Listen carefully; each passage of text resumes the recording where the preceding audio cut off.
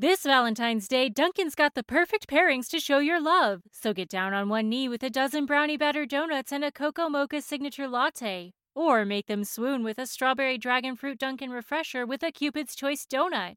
Are you ready for love? America runs on Dunkin'. Price and participation may vary. Limited time offer. State legislature. This is it. So in any case, Mark Dissonier.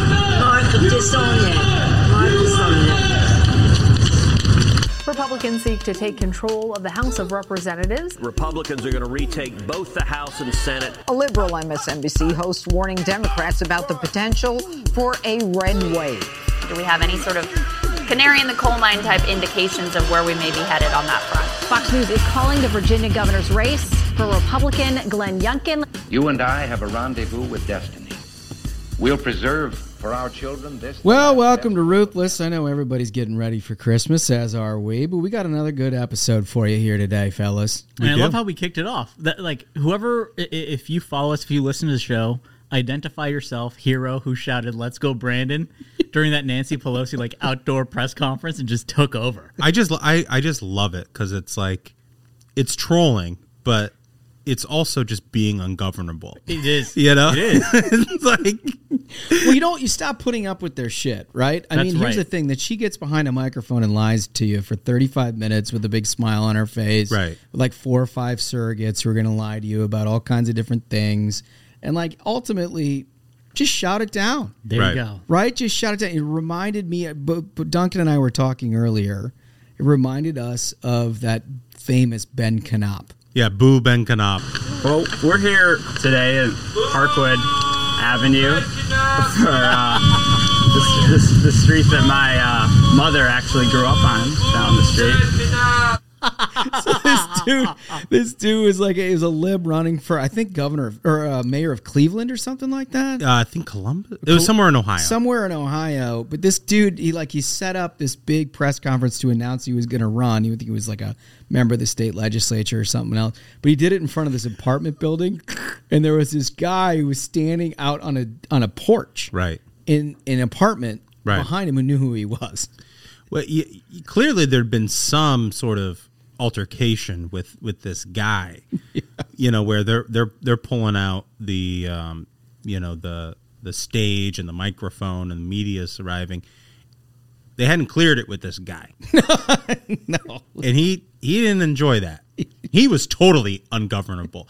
My favorite thing about the Ben Knopf clip, and I highly recommend our listeners, if you're hearing this and you're like, who's Ben Knopf? Go to YouTube, look this clip up.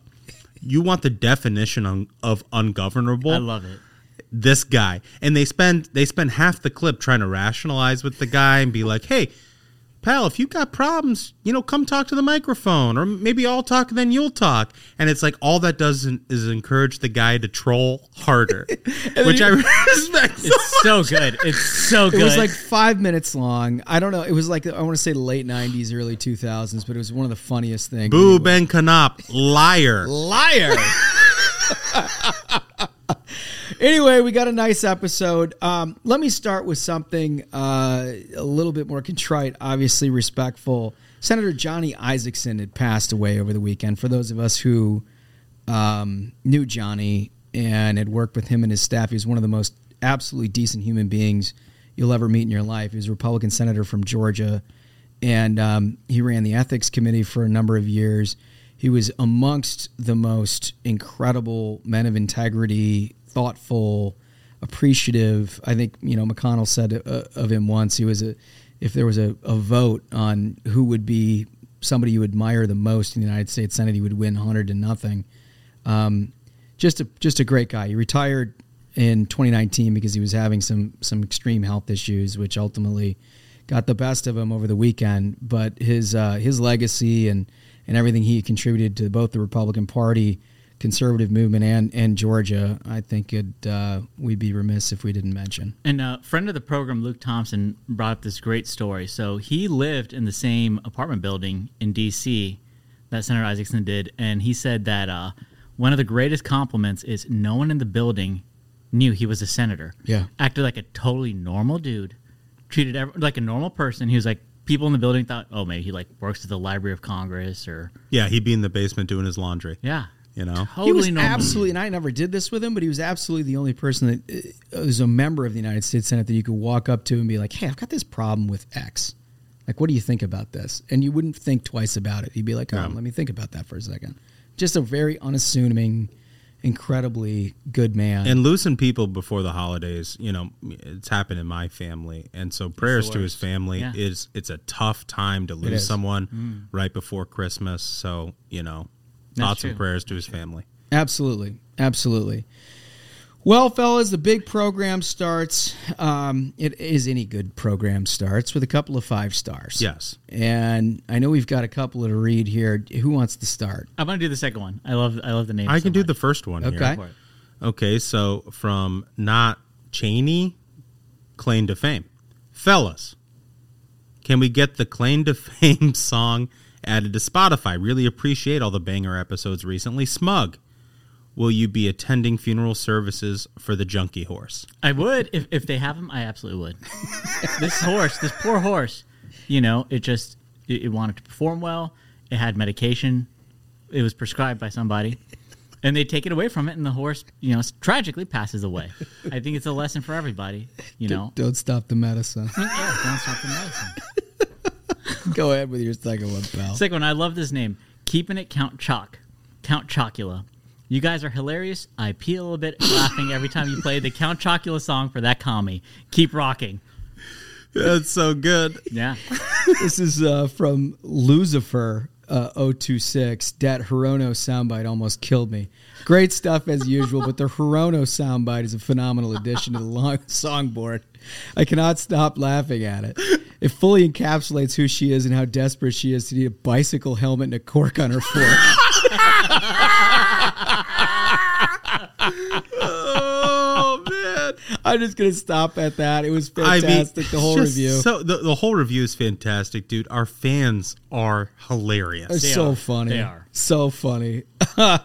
All right, so here's the big news. The big news over the weekend was that on Fox News Sunday, Senator Joe Manchin, Democrat of West Virginia, announced he's not going to be building back Brandon. Oh, no. Oh, no. So sorry. Oh, The filibuster's broken. Yeah, but the filibuster. It's broken. It's broken. Yeah. Yeah, so anyway, he announced that he's not going to do it. He finally just put a stake in this thing. Can I say one thing? Who the biggest winners, not just the American people, but who the biggest winners of all are because of this? It's the listeners of Ruthless. Great. They were told this was the strategy. This is what's going to happen. I broke it down. I explained to them. Here's how we're going to play this, folks. Smug. I mean, I feel like that's kind of retconning. I believe Holmes did the heavy lifting there, explaining all this because I didn't know what the hell we were talking about. Well, the important part, if you remember, and I think it was on, if you want to go back and listen, it was episode 94, where we broke down. That episode was a banger. Yeah, well, at the time, there was a lot of consternation in conservative circles about breaking out the infrastructure piece from this Build Back Better nonsense. Right, the hard infrastructure from the rest of this, like Green New Deal and all this stuff. Right. So in the process of doing that, we basically just explained what the strategy was, which, you know, in retrospect, we're the only outlet of all of America, whether you're liberal or Democrat, cable news, podcasts, newspapers or the like, right, that took the time to tell you why it was that they were doing that. Well, and I think that's important for one reason, Holmes, and that is like, you know, there's a lot of people out there who will tell you exactly what you want to hear all the time. Yeah. All the time. And there's obviously stuff that we talk about on the program, you know, people are going to get upset about. Yeah. You know, but that's part of it, man. Like you have to take these crises like head on and have an opinion. And we did that, you know, 6-7 months ago. Yep. You know, when people were like refusing to talk about it. Right. And also I don't want to pat us on the back too much, but I give us credit because before the show when we were discussing it, and I was like, they got to kill it. Like, why would you not just kill this? You know, I'm against anything. I feel we should oppose Dems on everything, but to give us credit, we were like, hey, let's hash it out live. Let's talk it out live. Well, look, I was skeptical of it too. You know, I mean, I thought it was a a risk, to do it that way. But I think in the long term here, it's actually, and not only that, like, look, it's totally possible that somehow Chuck Schumer strong arms a bunch of people and the Biden administration accepts some concessions from Manchin and they figure out some way to get there. Yep. That's totally possible. Yes. But they have spent now 8 months doing this. Yeah, well, it'll save you trillions in the process. Yeah. Whatever they get to is not going to be the $6 trillion thing that they started with. Right. And the point that I made is that when I was the chief of staff in McConnell's office, and when I was just working in McConnell's office, when we were in a minority position, it's not enough to just figure out how to try to leverage your no, because you have a blanket no on big things like this. Like, Republicans aren't going to vote for stupid shit like this. But when you're in a minority position and it doesn't matter whether or not you can affect the outcome with your no vote, you have to strategically try to figure out what leverage you have to prevent the worst from happening. And at the time, I explained that, during Obamacare, the main goal was to try to make sure that you didn't have a single-payer healthcare system, right? Which is entirely possible with 59 and then 60 votes in the then United 60, States Senate, right? Like, that was entirely. So what we try to do is just message as hard as we could and try to cleave as many from the field. McConnell is like pretty famously good at reading people and what they need and what they don't need in these discussions. And his early read was that there was substantial support, universal support in the Democratic side, and a significant amount of support in the Republican side for surface infrastructure. Right? So the conversation would have been entirely about surface infrastructure. Yeah. It would have lost all of this discussion about the nonsense climate shit that they were dealing with, all the nonsense tax stuff that they ultimately proposed. That would have all been papered over by this, well, doesn't our country need to rebuild its roads and bridges? Which of course they do, right? So, but by taking that piece out and dealing with that in a bipartisan fashion, you're left with just the spinach. Yeah. Right? You're leaving just a very ideological, progressive view of what America should be like, and it gives yourself a better chance at killing the worst of the worst. Yeah. So ultimately what happened is this whole thing played out is that Democrats got to a place where they were negotiating with each other for 8 months over this thing. In the end of the day, Joe Manchin has decided that he's not in on this stuff. Like, it's too heavy of a lift for him. Fine. But it also, underneath it, has put a whole bunch of other Democrats in a terrible position. Right. Because they having pledged support for this disaster, are on the hook for something that's ultimately not going to become law. Well, you got AOC and Ilhan Omar out there yesterday or the day before on Twitter saying leadership has to explain this. Yeah. Because the progressives in the House agreed to the bifurcation, passed the surface infrastructure, under the guarantee we're also going to pass BBB. Yep. No. Also, in hindsight, I got to give credit to, it kind of seems to me that when Mitch gave him like an extension, like you can have more time to play with this, it was kind of like, he was like, play bore on the floor. Like, right. yourselves. Right. We're going to give you more rope to hang yourselves. Well, ultimately, you have a thin hand. Right, and this is about it. Always is that way, and because it just extended the pain. Like, not only was there more time where they're all fighting each other and being like, "Okay, we got to get Manchin on board," but now, I mean, look at this mess. Yeah, like in my opinion, AOC has no choice but to primary Schumer. Well, that's just my opinion. It's tough to see. It's tough to see from the outside, and again, I was sort of skeptical of the strategy. Admittedly, I'll take the L. Yeah. I don't care. Yeah, same. But Holmes, what would you say to the position that, oh, well, if we just would have kept it all in one, Manchin would still oppose it? Well, the problem is that in any legislative conversation, you need to, when you're dealing with entirely opposition, you're talking about a Democratic vote. If they just hold their own, it's done. Right. You need to let air out of the balloon over a period of time to make it appear, which it is in real life, but make it appear as though reasonable things can happen. Right. The unreasonable stuff cannot. Because the backdrop of all of this is like, are they going to blow up the filibuster? Right. Right? Like you have to demonstrate through a project that you can accomplish something in the United States Senate. Right, which they did. Yes. Without that, and I think without a conversation that lets some air out of the balloon as you go, if it was one constant stalemate, all you would have done is pull all of the Democrats together in a warpath footing. Yeah. Right? And the likelihood of them sticking together and passing in block things that they don't fully agree with just simply because of this obstinate Republican opposition is much higher.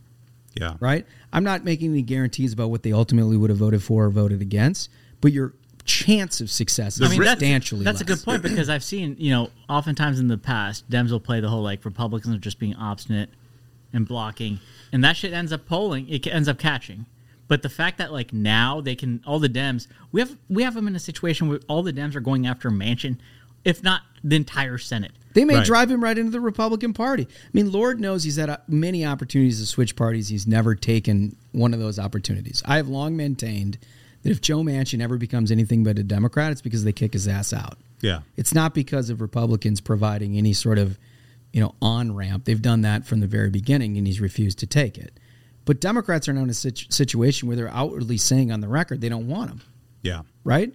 So he's starting to act a little bit more like a Republican, right? And the more of that, the better, because we're dealing with a 50-50 Senate. Ultimately, I think here, to wrap this up, I think what you need to think about from a standpoint of somebody who's really interested in politics, who watches this stuff on a daily basis, is that strategy matters. Mm-hmm. Right. Strategy is super important. It never gets the headlines. Listen, you can't talk about it in public or it wouldn't be a strategy.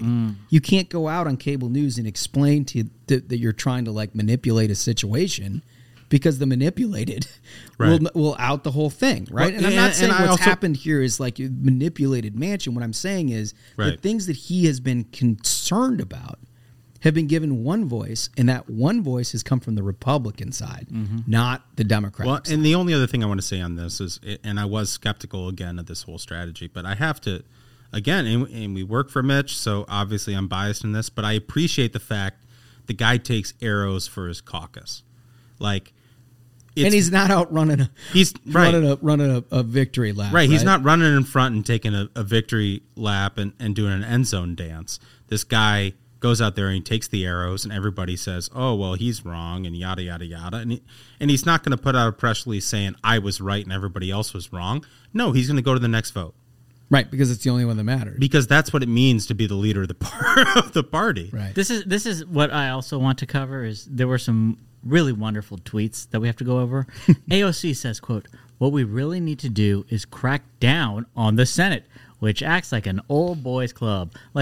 Folks, how many branches of government are the Dems going to be like, this is the problem? To preserve democracy. Yeah, I mean, you have to, number one, you've got to pack the Supreme Court. Number two, Senate's got to go. It's great. So this is from Ilhan Omar. "This is so much bigger than Manchin.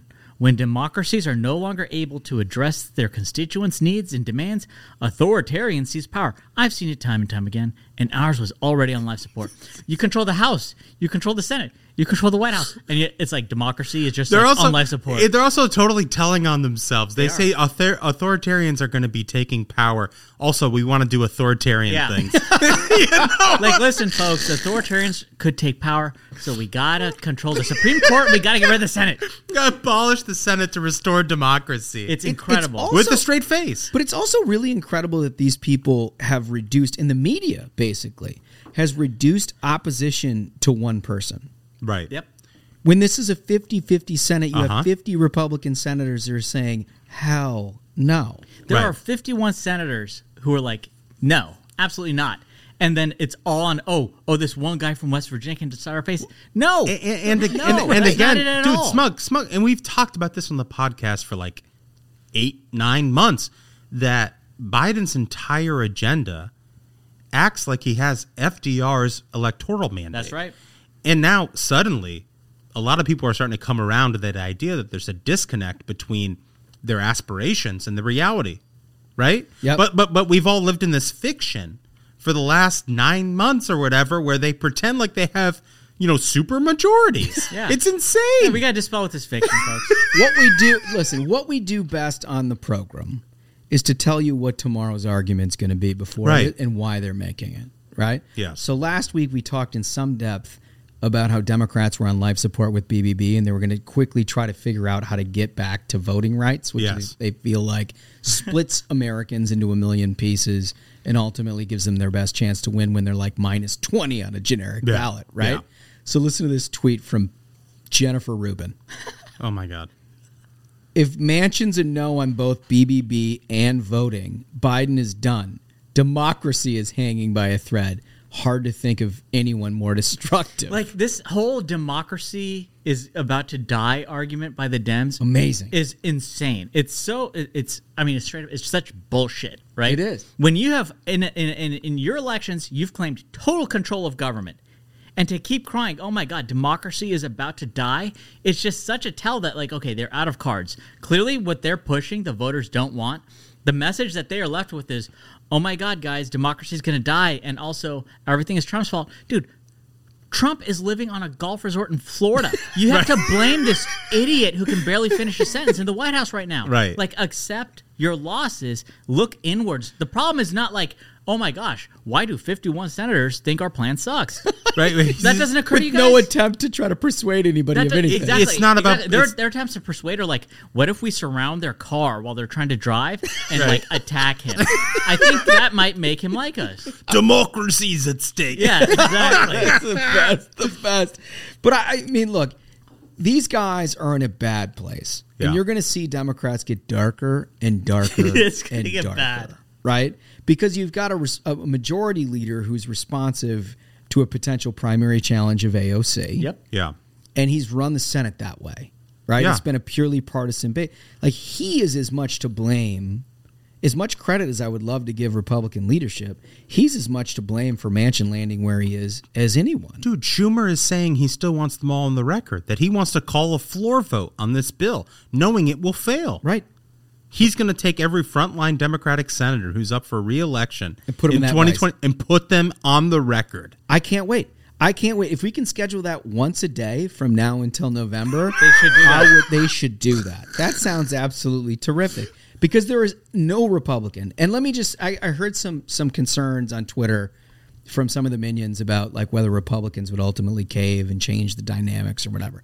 Let me absolutely 100% assure you, BBB is not something that Republicans will support ever. It is against every piece. You cannot be a Republican in any shape or form and support the nonsense that these people are trying to do. First of all, if you can get over the taxes and spending, which most can't, incentivizing energy creation that can only be accomplished by giving money to China. That's it. Is not something that most Republicans are interested in doing. This bill was a gift to two groups. Liberal, very wealthy liberal donors on the coast who got their salt, and it was to China who would be like making boatloads of cash for all these solar panels. They think the future is not American energy independence, which we have lost since Biden closed Keystone XL, let Putin have his pipeline. They think the future is let's just keep handing money cash or handing cash to China. And when Trump was talking about how China is laughing at us, this is what he was talking about. Exactly. Yep. He was talking about a situation where you enter into agreements in Paris agreements with European nations about how you're going to handle emissions. You exclude China from that, but the way of complying is to buy their solar panels. To buy the shit from China. It's insane. It's insane. It makes you so unbelievable. Like, that's what they're laughing about. Yes. That's what they're like, let's not make this more complicated. This is not about an esoteric trade deal. No. This is about simple understanding of how the American economy works, what we have in the American economy that makes this place actually livable for Americans versus this just like pie-in-the-sky ideological thing that happens to offshore all of our resources to China. That's nail on the head. It's like paying the arsonist who burned your house down to rebuild it. It's like, a great idea. Yeah. Great idea. Fantastic. All right. So that's BB. Look, we're going to be talking more about this because, as Duncan said, it's not dead, but this is a major victory, no question about it, and credit is well deserved for those who helped bring it about. Let's talk about COVID. Okay. Everybody's talking about COVID because here's the thing. It has now gotten to the point seasonally where it affects northern states. And once something starts affecting New York, in the media corridor. That's right. It all of a sudden becomes a story that everybody's concerned about and you need to reshape and think about deeply. When it was happening to Florida with Ron DeSantis over the summer, it was just pure negligence. Yeah. Oh gosh, it was DeSantis. But now that like you see Whitmer's, like their numbers are sky high. Yeah. It's been sky high for Whitmer for a while. But now we've got Omicron, which like the scientists say is not as, hard hitting, but far more infectious. Yeah, but there's a gentle reframing that's happening. Yeah, our media protection racket is going to reframe the issue. Let's get it. The definition of cases is changing. With a highly transmissible variant, there are many, many, many cases, for example, here in New York City. More than 20 states are reporting rising cases right now. Of course, that's the Delta surge and then the new variant on top. So with this inevitability about more and more and more cases, what's the better metric to be using? I mean... inevitability first. Oh, gosh, is an inevitability. Yeah, so that was Brian Stelter, okay? And this is a guy who works for a media network who has had a running ticker of COVID cases under Donald Trump. This is a network that has spent an exorbitant amount of time blaming Ron DeSantis for COVID cases. And now the COVID cases are in Michigan with Governor Whitmer. COVID cases are in New York. Now suddenly cases don't matter. Like what the more important metric here is, folks, look at them like in real time. They just shift completely. They shift completely. We said like 9 months ago, we're like, it's about hospitalizations. It is not about cases. No. And especially, again, to reiterate, in light of the Omicron variant, in which, all the studies so far have shown much lighter. People get over it much quicker. You don't see, as severe as previous COVID. We're dragging the media through two things. There's two things. Number one, permanent COVID psychosis. Yep. Where they refuse to agree with the science that we all on the program talked about 9 months ago. Number two, the economics of their industry. And that is doom scrolling. Yep. Fear. Clicks. If people aren't scared, they're not clicking. Yep. And so now those things run against the agenda of their politics, and their politics is liberal. Right. Right? Because there's also no metric by which Biden has been more successful as Trump. None. Zero. Like more cases, more deaths. 3 vaccines. They were handed off to him. Also, like we'd explain this. Again, our listeners are the big winners here. We'd explained this before.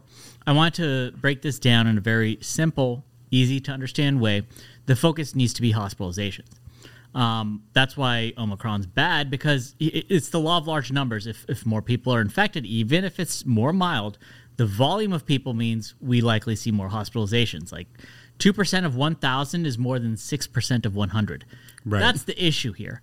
And what really grinds my gears is the policies that this administration has put into place.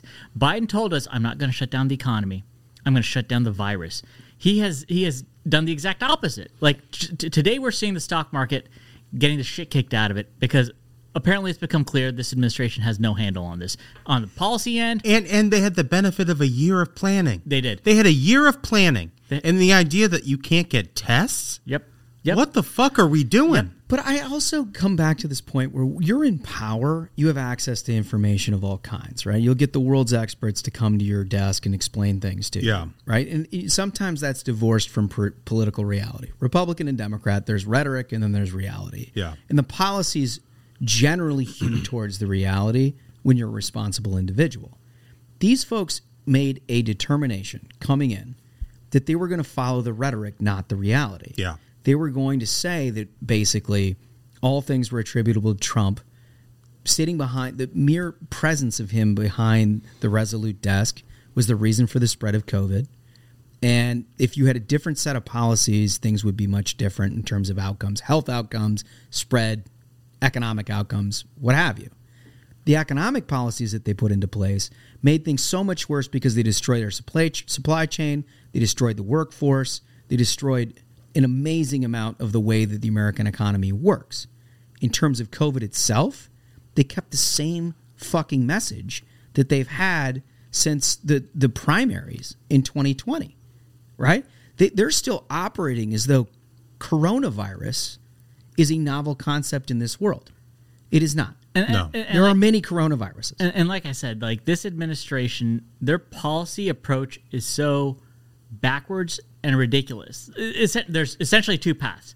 So the first one is shutdowns, panic, school closures, cancellation. The other is actually learning from we've had like 18 months, learning from the past, knowing, okay, don't infect grandma, get tested if you have symptoms, and use your head. But this administration clearly hasn't learned from any of that. No. I want to say it was December 4th or December 9th.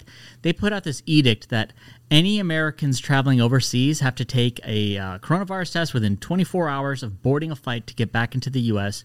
So here's the thing is, let's say you have Omicron and you're overseas and you've got sniffles, and admittedly, scientists are saying, oh, this is a very mild, apparently you get coughs. They're seeing cases where it's like 3 or 4 days people will pass through the virus. There's something about Biden that he just loves abandoning Americans overseas. Like, what's the deal here? How is that like the solution? Is like it's easier for like someone to illegally enter this country, and hell, they even get health care. You come to the southern border, they'll take care of you. Well, now $450,000 if you go in there you go. It is exactly. But for an American citizen, but exactly to your point, Smug. You're abandoned. Exactly to your point, Smug. When Donald Trump was shutting down flights from abroad. Remember that? Racist. Biden said it was racist. It was xenophobic. This is OG coronavirus. Yeah. Right? Delta surge. Biden doesn't have this edict. Nope. Now that Omicron, the most mild variant we've seen thus far, is spreading through the United States, now we have the edicts. It's ass backwards. It is. But here's where I think it gets more pervasive.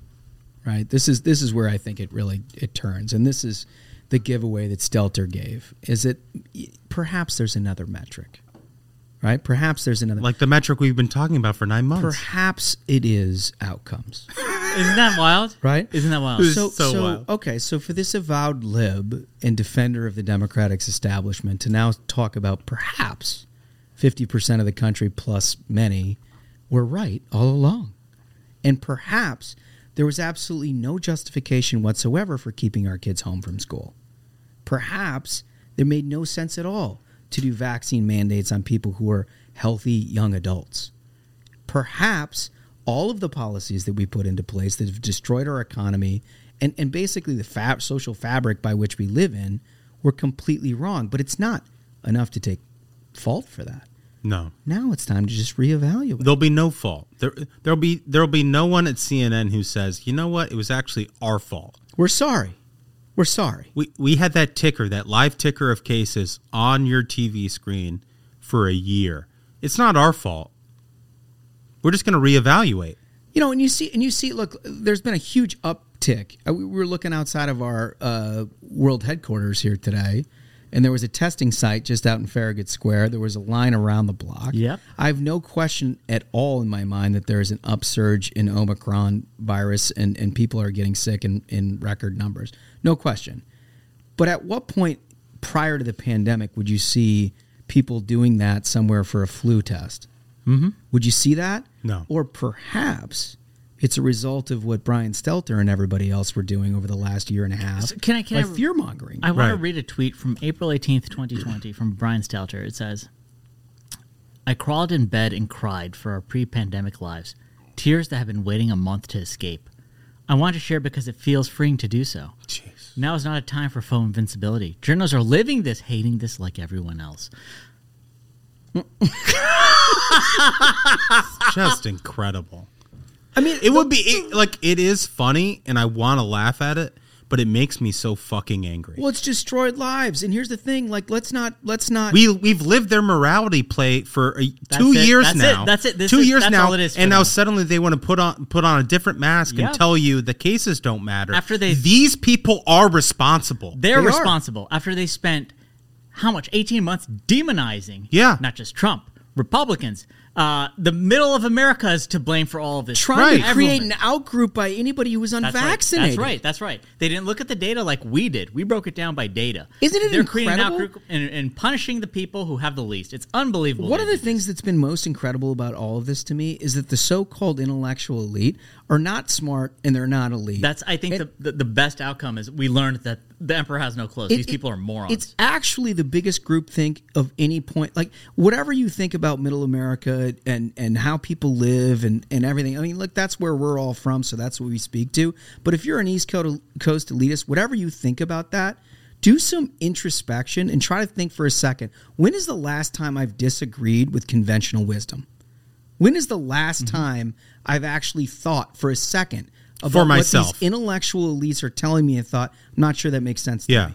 Yeah, They thought are for the myself. most conformist idiots that you'll ever see on the face of the planet. And they look down at all of us. Everybody listening They're automatons, and they look down on us. They look at us like we're the rubes. Motherfucker, you're the rube. You're the rube. I want to also give myself credit because I instantly replied to Stelter and I said, you shouldn't cry. It isn't healthy for men. I did my part. I tried to disabuse him of that notion. I love that. I love that. That's so good. So all of this culminated, before we get off of COVID, all of this culminated in a White House statement, which in my mind, I've never heard an American government speak to its citizens like this, ever in my life. The quote is, "We are intent on not letting Omicron disrupt work and school for the vaccinated. You've done the right thing and you will get through this. For the unvaccinated, you're looking at a winter of severe illness and death for yourselves, your families, and the hospitals you may soon overwhelm." That is so fucking insane. Like, you're just a piece of shit. I'll be honest. There's is no other so way. insane. There's just no other. I wonder deeply whether anybody in the White House understands how insane their comms department is for issuing a statement like that. Like, is there anybody who's like, man, I wish I had that back?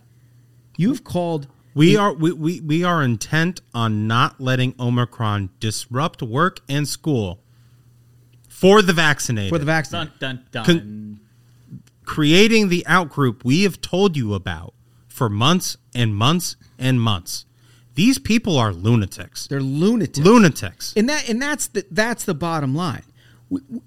Everybody is conditioned by all of the conventional wisdom, cable news, and CNNs of the world to believe that these are the people who have like sensible center policies. Yeah. Right? In the end, they're the lunatics. And like, you look at the wording and the phrasing. They say right after that, you've done the right thing and we will get through this. An like example, it's a fucking therapy session. Elizabeth Warren, Cory Booker, Dem senators, both vaccinated, boosted, both have it. It's like, you've done the right thing. They could have been transmitting it to people. We had those Texas Dems, remember, this summer that flew in and basically just spread Delta all through Washington, D.C. Right. So the bottom line here is, when you're trying to create this outgroup of people to blame, there's a reason for it.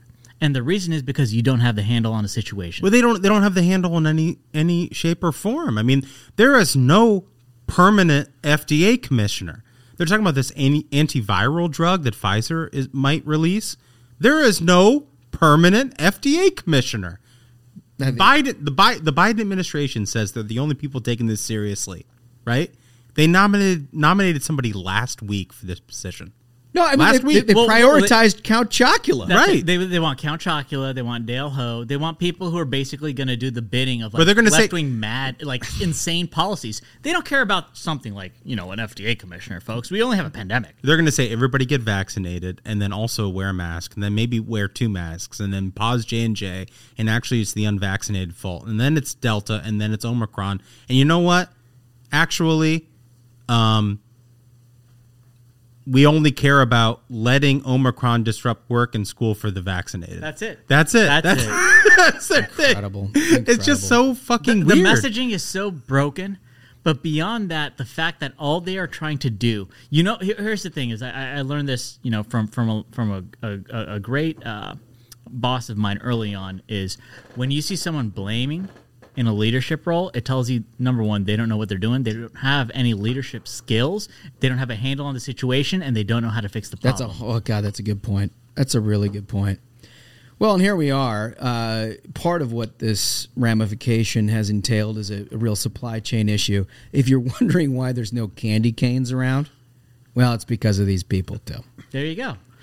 New York Post reports weakness in peppermint crops for the COVID-caused logistical issues have created a problem for Big Candy. We only received half our candy cane order for the holiday season and sold out almost immediately. We currently have in stock. That's Mitchell Cohen. He's the owner of the Economy. They got zero in stock. Unbelievable. In the holiday season. Yeah. This is Biden's America. Like, the war on Christmas is so real. That is. That's this the is war on Christmas. Part of the war on Christmas. I've got a stock for anyone. Anyone here, you're welcome. I got a stockpile of candy canes in my place right now. Let's go. Christmas does not stop. I don't care what Biden wants. Obama tried to kill Christmas, and we fought through it. What a red-blooded American That's take. good. I love that. I like that. Should we do some animals? Yes. Always. So I don't know if you guys saw this. I saw it. I immediately sent it to Ajit Pai because you know he does that thing on Twitter. It's like good night, boys and girls. With the thing that will haunt your dreams. Yeah. Yeah. So there was a Florida couple that found 80,000 bees behind their home shower. They were doing a renovation. That is such a nightmare. And they pulled out the tile behind their bathroom, and it was full of 80,000 bees. Removing the insects and the 100 pounds of honey found with them took more than 5 hours at the cost of more than $800, which is not covered by insurance. Yikes. Well, at least they got the 100 pounds of honey. Here's my takeaway. Do you burn it down, Smug? So there's 80,000 bees, and you can kill them all for $800. Great deal. Honestly, we got to go on the offensive. We have to start killing the bees. Dude, you don't even need to. What's everyone's interactions with bees? Think about it. They sting people. You don't have to cause to problems. Look, if you see a bee, you got to go away. Now, my dad was nearly killed by a swarm of bees this summer. Kill them all. You don't have to kill the bees. You get a pack of Marlboro Reds. You get into that bathroom and you smoke them. You smoke them out. It doesn't work, dude. It doesn't work. You smoke them. I've smoked many a cigarette in my time. It doesn't. The bees don't care. They're troublemakers. We need an apiarist on the podcast because an apiarist would tell you can smoke them out. Well, I don't trust any of these experts. It would be a strategy. Fuck that. So, but if you, I'm just saying, like in your home, Smug, if you were to pull out a tile and find 80,000 bees, you burn the place? I mean, I take very heavy-handed measures. I look around at what's like valuable, and I'm like, how hard are we going right now? Oh, you got to find the queen. Find the queen. Relocate the queen. There's no time. I'm a man of action. So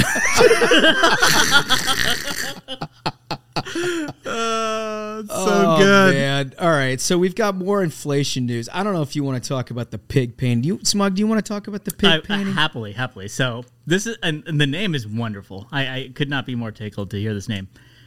Picasso, I love it, sells paintings, or he sold a painting for £20,000. Picasso, this is a pig, folks. This is a pig? An actual pig? A real pig. The image that goes with this article is incredible. It says Picasso's talent was discovered when she was rescued by an animal shelter in South Africa, and her owner describes her painting style as abstract expressionist. And there's this image of this pig with like a paintbrush in its mouth, going at it, like at the canvas. And here's the thing: this is what's wild is painting's not bad. Painting is not bad. I mean, it's not like the pig's not like painting people. It's it's putting colors on paint. If you're like a Rothko kind of person or something, if you're. I mean, it's better than Hunter Biden. That's the thing. The pig's not going to get Hunter Biden money. Smug, I'm looking at this video right now. There's talent. Yeah, the pig. I mean, it's. So I've heard people definitely say deliberate stroke. I'll put it that way. Right. It's definitely a deliberate and stroke. He's not on crack cocaine. Important. You gotta have and he's not. And he doesn't seem to have a foot fetish at all. No. Mm-mm. I mean, it comes down to it. Hunter Biden or the pig, more deliberate stroke. I'm going with the pig. not on crack cocaine. Wow. I wonder if that's the kind of pig that can multitask. Like, do you think that's the guy that can, he can eat human parts? I think this is a more art-focused pig. Like, I invite everyone, look up a friendly Picasso. pig. This is something else. A friendly pig. But, I mean, the sad thing is it comes down to this, and I think this is really the problem with modern art is it's not about the art. Because if you put the Picasso head-to-head against Hunter Biden, Picasso 9 wins. times out of 10, people will pick Picasso. But me personally, if I could get my hands on either piece, of course, I'd get a Hunter Biden. Do you know why? Because you can sell that. It's money laundering, folks. Like, let's be honest. You think anyone thinks Hunter Biden is an artist? Why are people buying those paintings? You just got to, like, send a picture to Biden and be like, listen, man, I need this in the bill. Guess what? Man. You know, disclaimer. Your son sucks Disclaimer. Smug is not doing money laundering. We're laughing. I mean, let's be serious, folks. The pig has talent. That clown, Hunter, does not. The pig should get recognition, but you know what? Artists, they're never appreciating their time. That's right. Reward the pig.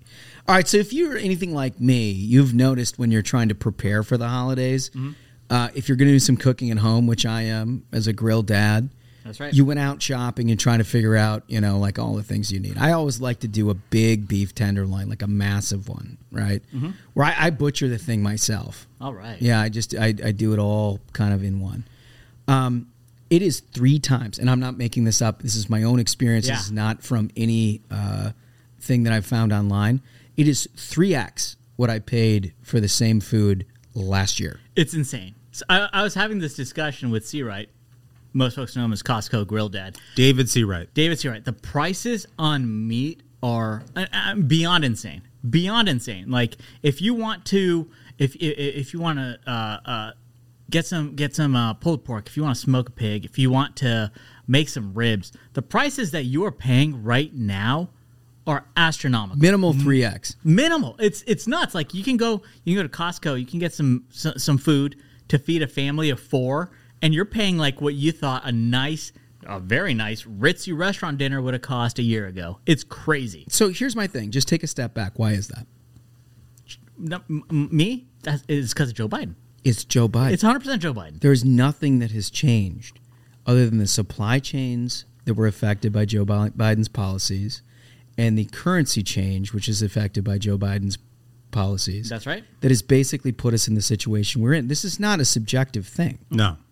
This is what, if you're having family over and you're trying to figure out how to afford it, you got one person to blame. And I think it's very straightforward in the sense that this administration, there's video, is telling you, number one, over the past year, they've been saying, listen, folks, inflation is transitory. It's going to be gone very soon.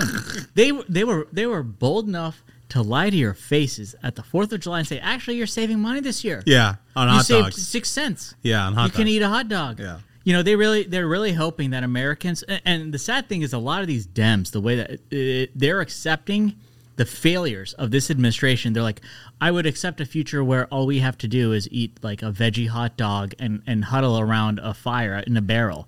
That's actually, in my idea, that's infrastructure. Infrastructure is paying 4 times as much for meat and worrying if you're going to be able to get your kids Christmas present on time. I hope everyone out there is able to. Because I know personally, my happiest memories of childhood were Christmas, spending with my family. I got nice things. Wonderful as a kid. So Joe Biden making all these idiot mistakes, telling people, lying to their faces, inflation is transitory. Hey, folks, this supply chain thing is going to work itself out. We just got a notice from the Port of Los Angeles that they've got a record number of ships. It's hit an all-time number. You know, Buttigieg is not doing his job, and it's not even because he doesn't have an excuse he's not there anymore. He's there. There are more ships there, and they're having to double up and send more off coast to just sit there because these people have no idea what they're doing. They go with one policy and then they try pulling it back. Like, I think they tried saying that, we're going to mandate every company in America now has to start being vaccinated. What's that going to do to the supply chain? We're seeing it in real time. Well, there's a war on Christmas.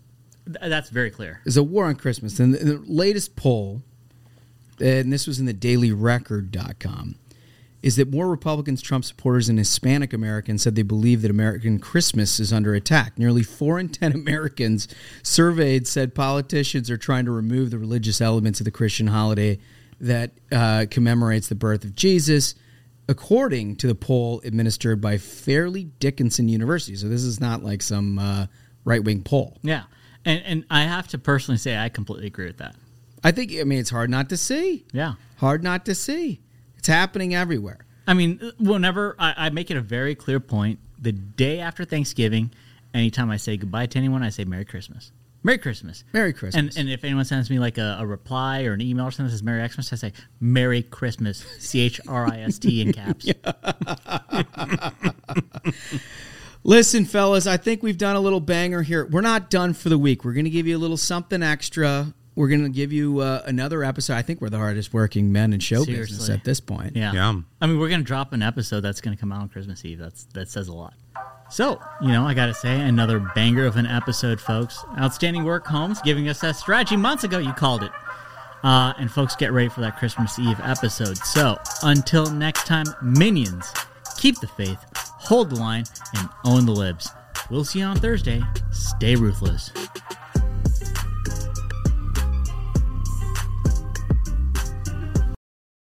When you drive the brand ranked #1 in dependability by J.D. Power, you can stop thinking about what you can't do and start doing what you never thought possible. Visit your local Kia dealer today to see yourself behind the wheel of the brand ranked #1 in dependability by J.D. Power. Kia, movement that inspires. Call 800-333-4KIA for details. Always drive safely. Kia received the fewest reported problems among all brands in the J.D. Power 2022 U.S. Vehicle Dependability Study based on 2019 models. See jdpower.com/awards for 2022 details.